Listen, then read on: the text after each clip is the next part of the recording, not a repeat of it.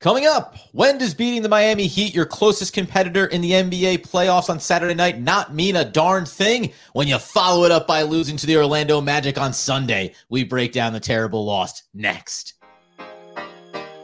You are Locked On Nets, your daily Brooklyn Nets podcast. Part of the Locked On Podcast Network, your team every day.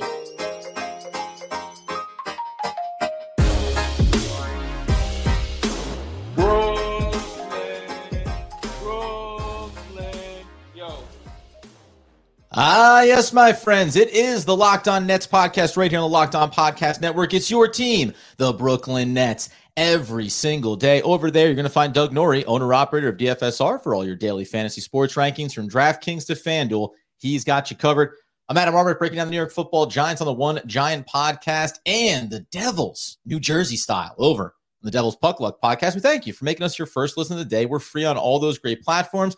And let you know today's episode is brought to you by Prize Picks. First-time users can receive a 100% instant deposit match up to $100 with promo code, all caps, Locked On. That's prizepick.com, promo code Locked On. And Doug, I know what it is to be a parent now, because I'm not mad. I'm just disappointed.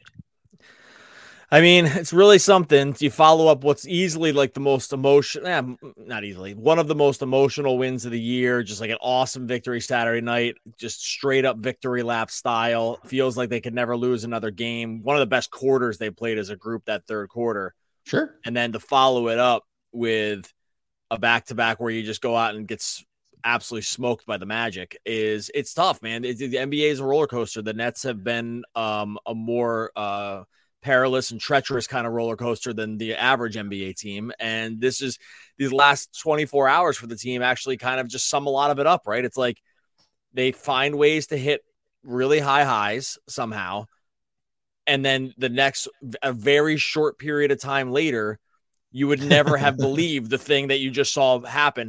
Like it doesn't make any sense. And I guess every NBA team has this in them to some degree. It does feel like the Nets have it in them more than most. And this Magic game, it's hard to not feel deflated in it with a team that essentially controls their own destiny here when it comes to making the playoffs. Yeah, this team makes me emotionally unstable, I think, is generally how I feel about watching the Brooklyn Nets. Not just this year. For many years, they've done this to me. And it comes in a game. We'll talk about, obviously, the waste of a 44-point performance from Mikal Bridges and the performances that were not from so many other key members here. But just to your point on what this cost them, I was on live YouTube covering the post game after the Miami Heat win, where it felt absolutely incredible for what the Nets were accomplishing, not only in that game, and you mentioned that third quarter, but ultimately what they were accomplishing inside of the NBA standings. And just like that, like one day later, and I said it to close it out, what you cannot afford to do is turn around and absolutely make this a non-consequential victory on Saturday night by losing to the Orlando Magic. They now are in a virtual tie with the Miami Heat, and it sets it up where it's who plays better down the stretch, because that's it. 40 and 35, both these teams. And while the Nets have the tiebreaker, they could have given themselves a cushion. They could have even just casually, quietly, in their darkest, deepest, intimate moments, thought about pursuing the Knicks in the 5 seed. And this really unravels it. And I don't know, man. It unravels it in a way. And I'm not going to dismiss Orlando because they've beaten the Knicks recently. They've played good games. They beat Miami recently. So it's not even about Orlando. It's just about the moment and what you have in front of you accomplish. And everybody except for Mikal effectively lays an enormous egg.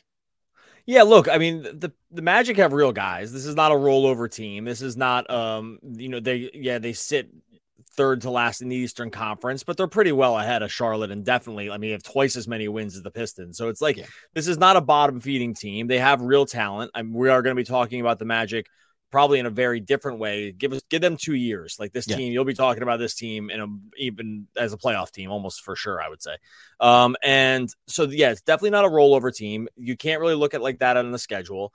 It's also a situation where you do have to kind of think about this from I really hate the cliches like this. And if you've listened to this podcast a long time, you actually know that neither of us really do this.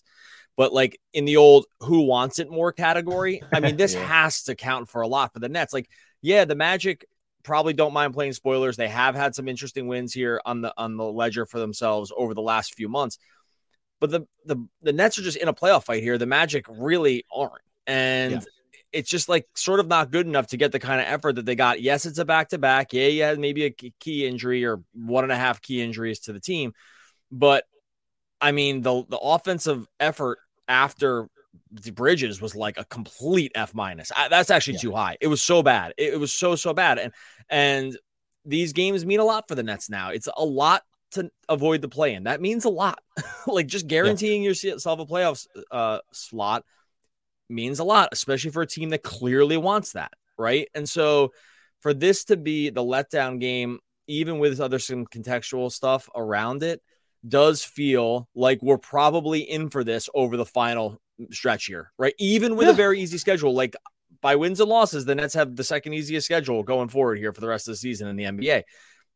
There's no part of me that feels like this is anywhere close to set. It's going to be a every game situation going from here on in. And this Magic game exemplifies kind of why.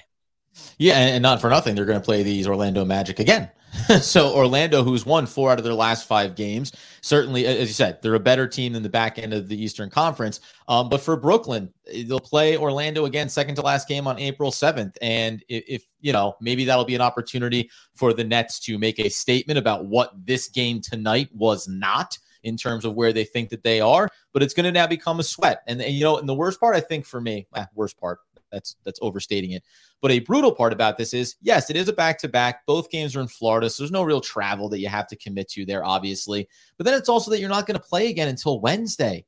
Yeah. So, there was an opportunity here to really empty the tank. And we'll talk about not having Royce O'Neal, and that I think that actually is a big factor. Edmund Sumner, who just had a nice little spark game for you to help you beat the Heat. You were missing certain players here. But this was the kind of game, with the way the schedule sets up, to say, just, dude, absolutely leave it out there. And I'm not questioning effort or energy or focus or drive, but you look inside the box score and you just see a lot of samples that go, well, I mean, if it's not about a lack of effort, it just clearly had some semblance of, I don't know, checked out or lackadaisical or looking past it, frankly. We're talking about Orlando with respect right now. Was Brooklyn? Or do you focus so hard on the Miami game, which matters more out of the two, but then when you turn back around on Sunday night, you catch yourself just kind of having that, oh, yeah, and then we'll take care of Orlando. We'll have 2 days off and keep on rolling down the stretch here. That is a real thing when it comes to sports, especially when you are the Nets so dialed in on trying to make the playoffs and you look past the team that doesn't really have anything to play for at this point. Yeah, I think you're saying this set itself up for a letdown kind of style game, right? Yeah. And maybe that's a real thing. I don't know. It feels very sports cliche-ish, but it plays out perfectly here, right? Go ahead. Yeah. No. And I was just going to say, and coming up here in a second, we're going to talk about the performance from Mikal Bridges and how he was the exact opposite of looking at this game as a letdown possibility. He just could not get anyone else to follow his lead. All right, before we get into that, we'll tell you about our friends over at Prize Picks. Prize Picks is daily fantasy made easy. All you're doing on Prize Picks, they made this so simple. This is why Prize Picks is great. All you're doing is you're making entries, and you're just going with more or less than the Prize Picks players' projections. So those just put up a card. It'll be a player. Let's say Mikal Bridges, more or less on his points for this evening. Maybe it was 28 going into this game. That's an easy more over on Prize Picks. And all you're doing on Prize Picks after that, you're just piling together 2 to 6 players, figuring out if they're going to score more or less than the Prize Picks projection. You can win up to 25 times your money on any entry. You're not competing against other people. You're not going up against these sharks in the water. It's just you versus the projections available. They got the NBA rolling, MLB right around the corner here later on this week, NHL rolling through that season, PGA, we're getting into major season. It's all covered for you over on Prize Picks. Download the Prize Picks app or go to prizepicks.com to sign up to play daily fantasy sports. First-time users can receive 100% instant deposit match up to $100. Got to use the promo code LOCKED ON, just like our podcast network. If you deposit $100, Prize Picks is going to give you 100. Deposit 50. Prize Picks will give you 50. You can figure out all the other combinations there. Don't forget to enter the promo code LOCKED ON at sign up for an instant deposit match up to $100. Prize Picks is daily fantasy made easy. Okay. So when we look inside this game and the performance of Mikal Bridges, we're going to talk about, let's make our absolute best effort here to not bring up the guys that disappointed us tonight, because we got a whole third segment for that. But from a Mikal Bridges standpoint, I did try, because it took me a while, a lot longer than probably most fans, to acknowledge that this game was going to be a loss. I kept waiting for it. I kept waiting for this thing to turn around. But what I did really enjoy from Mikal Bridges, when you watch his game, he just continues to show other little nuances to his offensive game that I think really can get you excited about what it means after an offseason and evolving this roster a little bit around him. And I'll just make the point, the old rah-rah element, every time that he went down and made a big bucket to try to get this one closer and try to pull them back, he was looking at everybody, clapping the hands like, let's go. We can get right back into this thing. And I think it's predicated on a game, offensively especially, that is starting to have the look of, not at the Kevin Durant level, the upper echelon of the NBA, but it's starting to look like he's getting pretty matchup proof. He can get to his spots and get his looks with consistency. 44-point performance tonight, nothing to not love about it. Yeah, 44 points is the second most points he's had in his career. The other one being the 45-point game he had against Miami back in February. He was, 44 points, 22 shots, 12 for 12 from the line. He was 81% true shooting, which is completely ridiculous. He was basically perfect. There's no other way to put it. Like, this is a nearly perfect offensive output from Mikal Bridges. And the other thing too is, yeah, he had 44 points. Again, I just said it was 80.65% true shooting, which is hyper efficient. So this wasn't even like a volume kind of game. This was just a super efficient kind of game. And a lot of these looks, honestly, they weren't super easy. Some of these looks were off balance, in traffic, moving the wrong direction, up over bigger defenders, rising and firing off of just sort of start and stops. This was some were open looks, but not all of them. He had some really high degree of difficulty shots in this game. When he has it rolling, he is able to score over on all three levels against a bunch of different kinds of defenders. Like taller guys, he can still kind of rise and fire, and he can blow by at times. He can definitely rise and fire over smaller defenders because he's got such a long wingspan. I was basically 7-foot wingspan, and he's got a really high release too, which is, it's not underrated. It's actually very pronounced. He's got a unique shot style that makes him really hard to block. I mean, that ball is all the way at the apex when he on the release. There's nothing to say bad about him. It's actually, frankly, kind of insane that he was this good and they lost this bad. It's actually very difficult to do. It's really hard to have your best player score this many points this efficiently, and you're not even close to winning. He had twice as many points, more than twice as many points as the highest Magic player. If you do that against the team, if you told me before the game, Mikal Bridges is going to drop 44, super efficient, he's going to more than double up the next closest Magic player, what would you set the line at? Nets -8 or something like that? Just realistically, right? Yeah. What would you do? He was just that good. It's actually so rare to be this complimentary around a guy that on a team that just lost. But I actually just don't know what else you do with the guy. He played nearly a perfect offensive game. Almost 42% of the Brooklyn Nets points were scored by Mikal Bridges. And he was sat down for the last 4 minutes of this game. So when you he could have had 50. Yes. He would, if the game was close, he probably easily gets the 50. It was just that kind of game for him.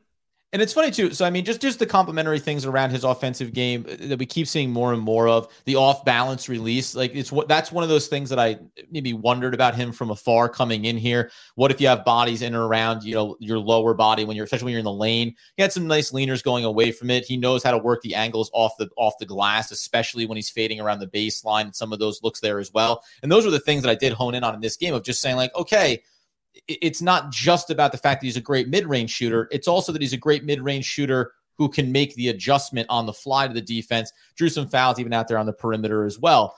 But to your point, just about the performance, and by the way, 12 of 12, you said at the line here, he's now starting to become that guy too. The outlier was the first game against Cleveland where he didn't get to the line at all. And that's a massive disappointment for him, because outside of that game, 8, 9, 10 trips to the line with consistency. That really matters if you want to be one of the upper echelon players in the league.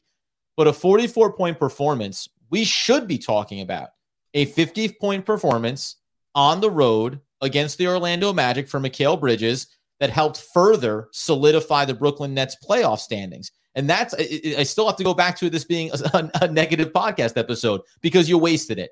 You wasted a great performance. We talk about this with Kevin Durant. You talk about it with Kyrie Irving, with James Harden. When great players give you great performances, you have to demand to get the win. And it was just shocking to see how little they were able to do outside of him.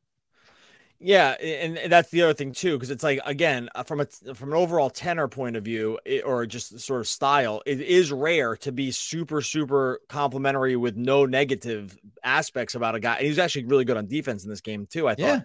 Yeah. But to go that way, it is a testament to how poorly everyone else played, because and one thing to remember about him too, like you mentioned the 0 free throws against Cleveland, like you hate to see those outliers. He actually has a couple games like that on his ledger. So it's not all perfect for him, but sort of the next evolution of really good offensive talents is the ability to get to the line, because it usually means you're drawing more defensive. You're obviously drawing more defensive contact. You're also just drawing more defensive, like eyes on you, like more defenders are coming at you. They have to be more aggressive with you because they know that if they're not, you're just going to get easy baskets. Like these are signs of really good scorers that you have to over aggressively defend, because if not, it will just be too easy for you. Therefore, and then what that begets is you getting to the line more. Not always, not for every player. It's like that. It also means you are fine going into contact as well, which not all players want to do. He's actually, over the last about month, he's getting to the line about almost 7 times a game, which is crazy because of 2 of these games, he has 0 attempts. So like he has spiked free throw attempts at times. That 6.9 attempts per game would put him like top 15 in the league. At least in terms of qualified guys in getting to the line. I mean, that's when you're talking like the elite scorers in the game. The other guys that are top of the league in drawing fouls, Giannis, Embiid, Luka, SGA, Dame, Jimmy Butler is a little bit of an outlier there because he doesn't score on the same level as those guys, just gets to the line a ton.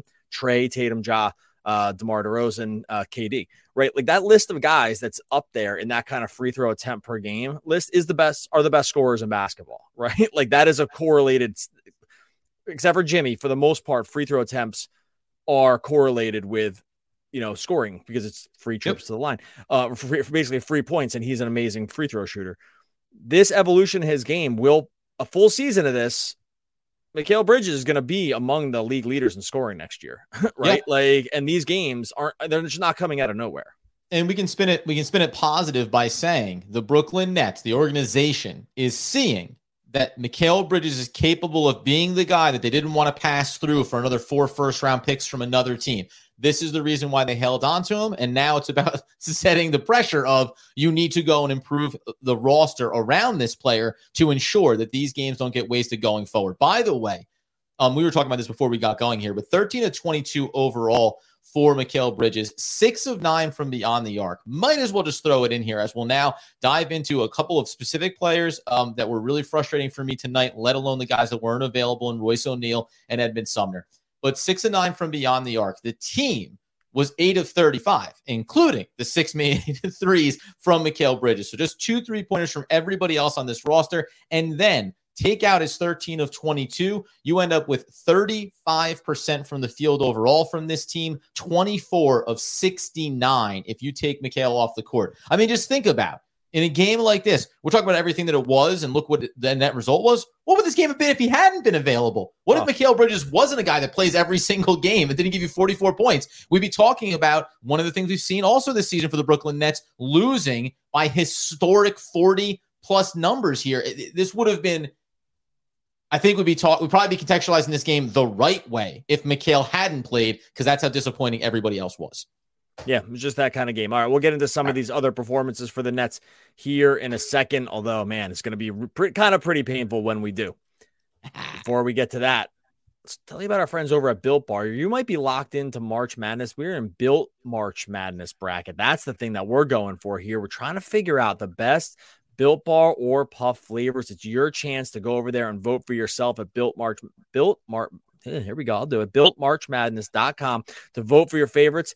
These are some of the choices you got here: mint brownie, cookies and cream, peanut butter brownie, coconut almond, salted caramel, coconut. This is just a small fraction of the flavors that Built Bar has available to you. That's because they concentrate on the flavors. They have the stats to back it up on the health stuff. These are the best protein bars available. Point stop. When you vote for your favorite bar or puff, you'll be entered into the drawing where 50 lucky Locked On listeners will get a free box of Built. Not only that, one Locked On fan is going to win a 12-month subscription for all you math nerds out there. That's 1 year to Built, to have your Built's best bars or puffs delivered monthly straight to your door.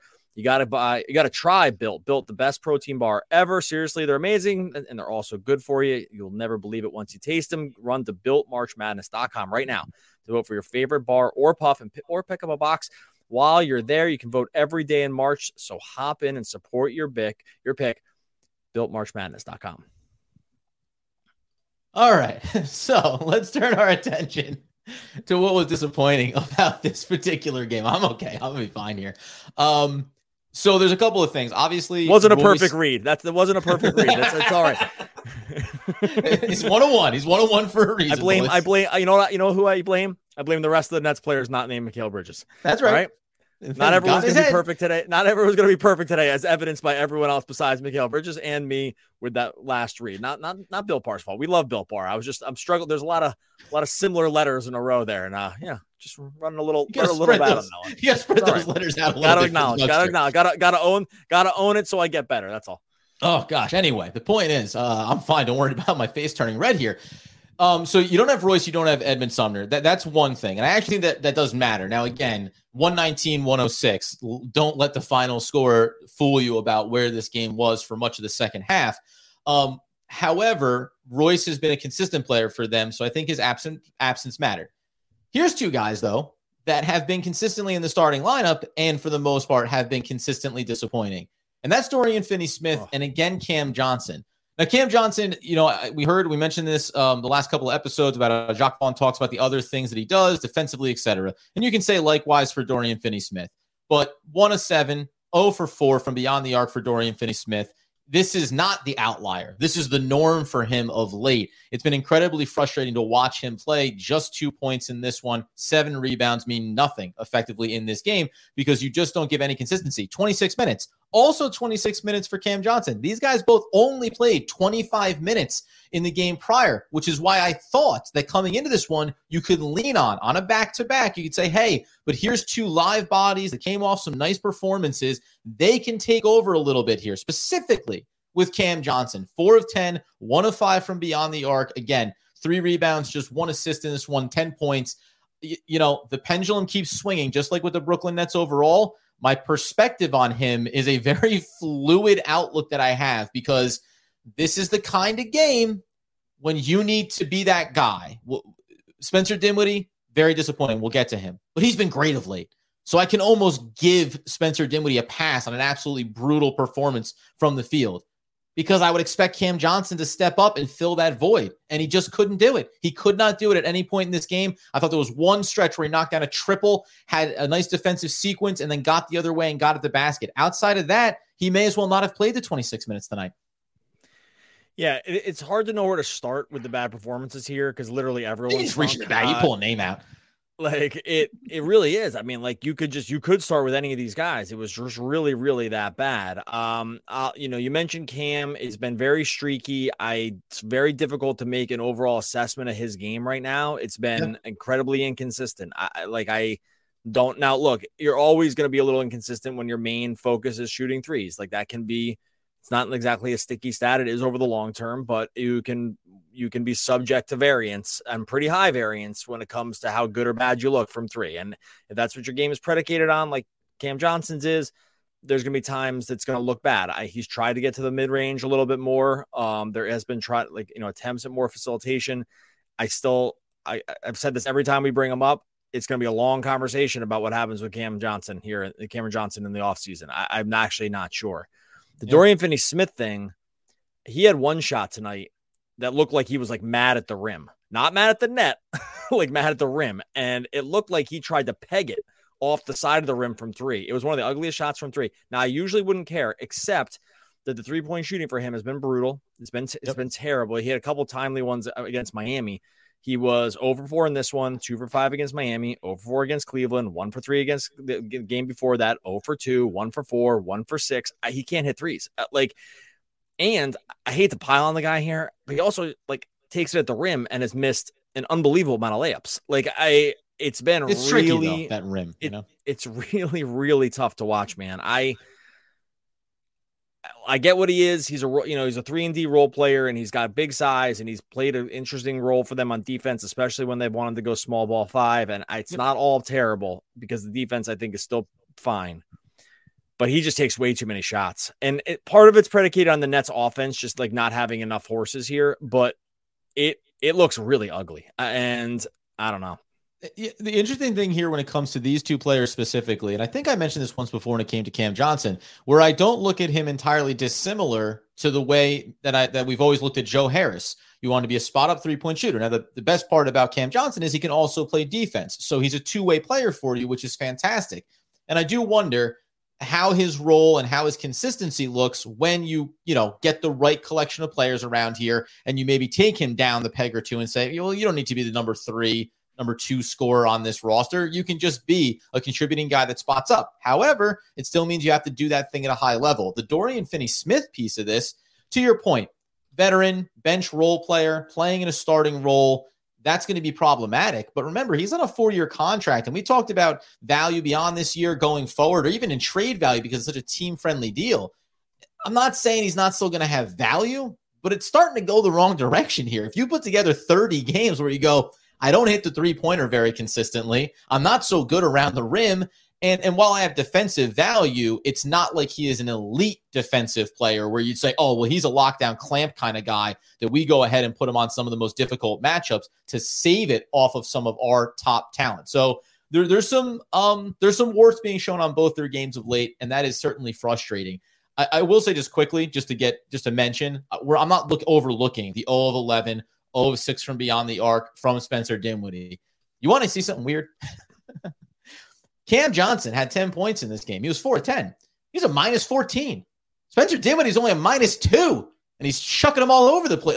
It's almost incredible that he almost played net neutral. Now he's on the court with Mikal Bridges a lot, and that's going to help balance the books out. But I'm willing to give him the pass because he's shown he can play at the high level. Those other two guys, it's been frustrating, man, for sure. Yeah, they tried to run a lot of pick and roll here.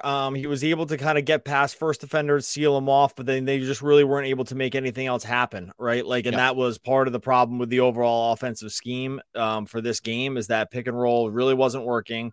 I mean, it was working on the first level, and then when they kind of did, the Magic would just bring enough help that there kind of wasn't anywhere to go. And part of that is because I think that you can see this happening from time to time is the other teams are fine just letting guys like Dorian Finney-Smith be open. Right. And so when you are fine having one of the other guys on the court just be wide open, you are going to be able to bring extra defenders sort of into the paint and just clog things up because you're like, dude, that guy can shoot as many threes as he wants. Who cares? I don't think they have the same closeout kind of style with Cam Johnson, but it was mostly pick and roll wasn't working for Dinwiddie. He couldn't get anything going. Yeah, I'm with you. He's been so good that I don't really want to kill him here. He's really carried the team at times. It was just a really bad game for him, and it's a poorly timed bad game, as most bad games usually are. But, yeah, it was just one of those games. And so they were really struggling to kind of just find any flow consistently. I mean, we can close off here just real quick with Cam Thomas. It is funny about where, essentially buried here for kind of weeks, is able to play a bunch today, was able to score. I mean, what did you think of his game? Because I know on paper it looks he has 18 points in 26 minutes. I don't know. What do you think of his game? I have an opinion, but I'm wondering if yours is the same as mine. Yeah, it's interesting because I thought that in a game like this, get him in there to help give the boost, right? Where nobody else is able to support Mikal Bridges.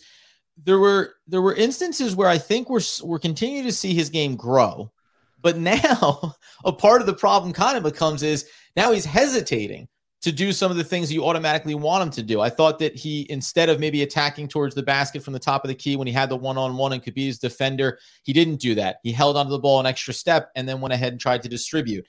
And then even beyond that, there's still large chunks of his game when he's on the court that he's out of sorts, that he gets caught with the ball in his hands, that he picks up his dribble, that he does not make the right basketball play. I think that you'll probably give some more in-depth perspective on it.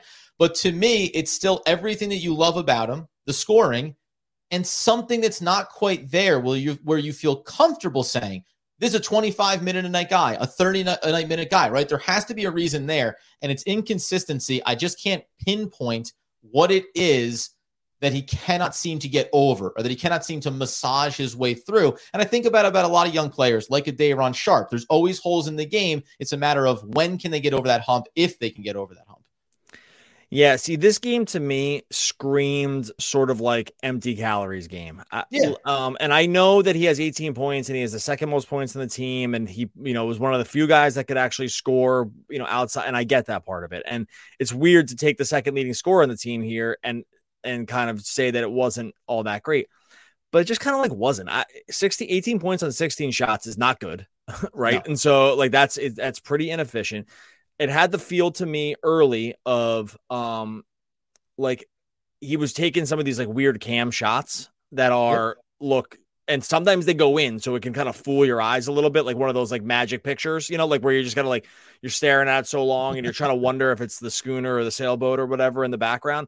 Like it will screw your eyes up a little bit because you're like, man, that shot looked terrible, but it went in, so maybe I'm wrong. But like I think a lot of times you're not wrong. It's just like it is a terrible shot, but he somehow has the ability to make them sort of go in more. I thought this game was like very much, it looks so much better in the box score than it does in real life to me. That's kind of where I land on him. Yeah, this to me is where a lot of fans will look at this game and say, this is why I should be playing more. And I would push against it. And then just to cap it off, we always talk about how don't be results oriented if the process is correct, right? You make all the right plays offensively, you space the floor, you make the extra pass, the 3-point shot from the corner wide open doesn't go down. Doesn't make it a bad play.